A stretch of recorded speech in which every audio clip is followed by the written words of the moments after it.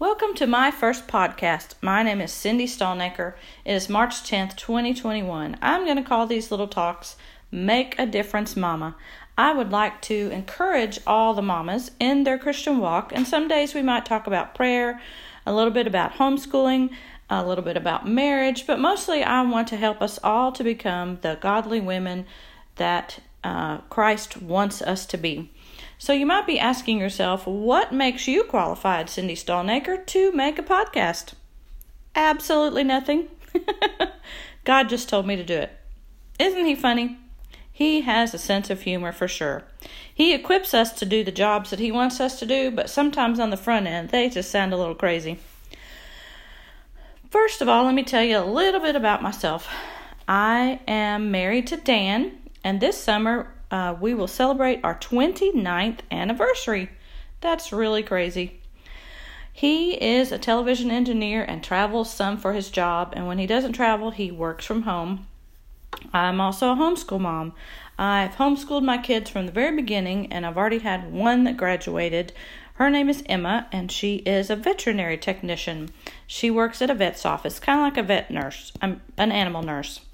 And I have one that's still at home, Evan. He is a junior, and he is into all things Star Wars and jiu-jitsu. We live in Arkansas. We have a few acres here, and we used to have chickens and horses. Now we only have a little dachshund named Coco, and she is a little spoiled.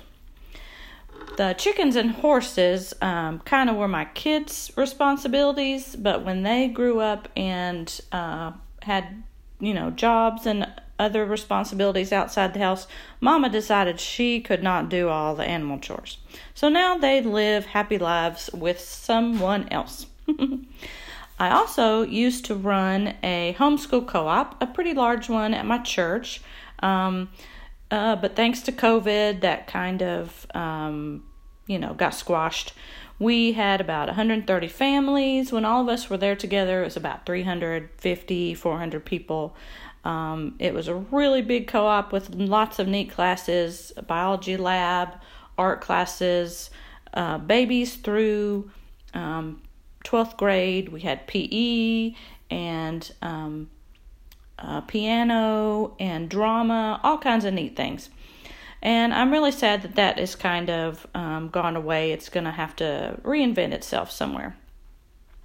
But it was a big ministry and a big part of my life. And I'm really going to miss it. But like you, this past year has really been unusual. And with all this time on my hands, it really just ramped up my prayer life. There was, of course, a lot to pray about, a lot of weird things going on. And I've always been a pretty good praying person. I've had some things happen in my life that really solidified my prayer life.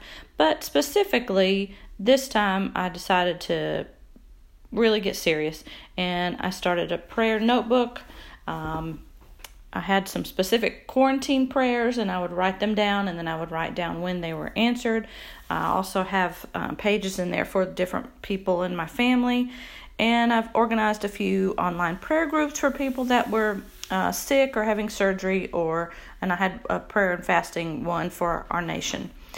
Today I want to tell you just a few general things about prayer. The next one is going to be about praying for your husband, and then the one after that, praying for your children. Now, we know that the Bible tells us to pray, and we know that prayer is important. It is how we talk to God. But I want to remind you of a few verses, and I'm going to give you a few easy ways to incorporate prayer into your daily life. The first verse is James 5:16. The effective, fervent prayer of a righteous man availeth much. So it tells us here that, first of all, we need to be righteous. And that doesn't mean perfect by any means. But, confess your sins to God and he will hear you. And we need to be fervent in our prayer. We need to be serious.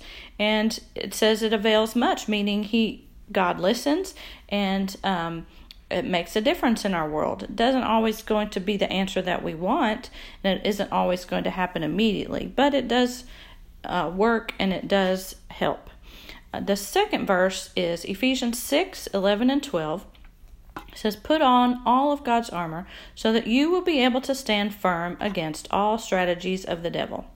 For our struggle is not against flesh and blood, but against the rulers, against the authorities, against the posers of this dark world, and against the spiritual forces of evil in the heavenly realms. Did you know that the devil has schemes and he has a plan for your life? Just like God has a good plan for your life, the devil definitely does not have a good plan for your life. And our struggle is with him. And it's important to remember that our struggle is not with our family members. It is not with the people at church, our government, anybody who drives us crazy. Our struggle is with Satan. So here are 9 things that you can do to incorporate prayer into your life.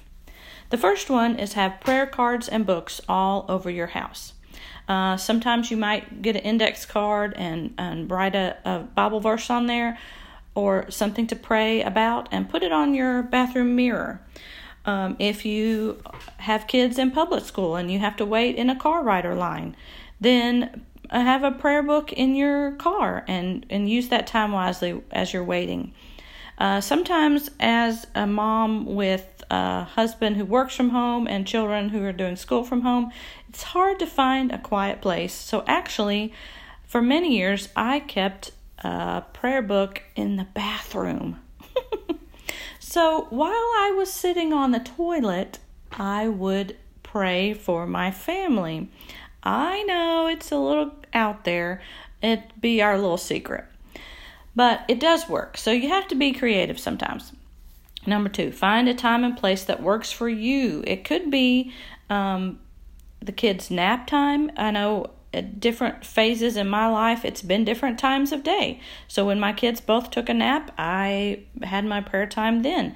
Now, my dog is getting me up earlier than everyone else, so I get up with her and take her out, and then I have a prayer time before anyone else gets out of bed. When my husband travels, sometimes I do it before I go to sleep at night, or if you work outside the home, it could be on your lunch break. So find a place and time that works for you. It doesn't have to look like everyone else's, just as long as you're doing it.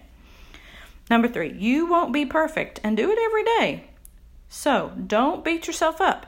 You might be sick for a week, or you might miss a few days because you were busy. Just start back. The importance is not doing it every day, because no one is going to be perfect. The important thing is to do it when you can, and don't be discouraged if you miss a few days here and there. Number 4, use the quiet.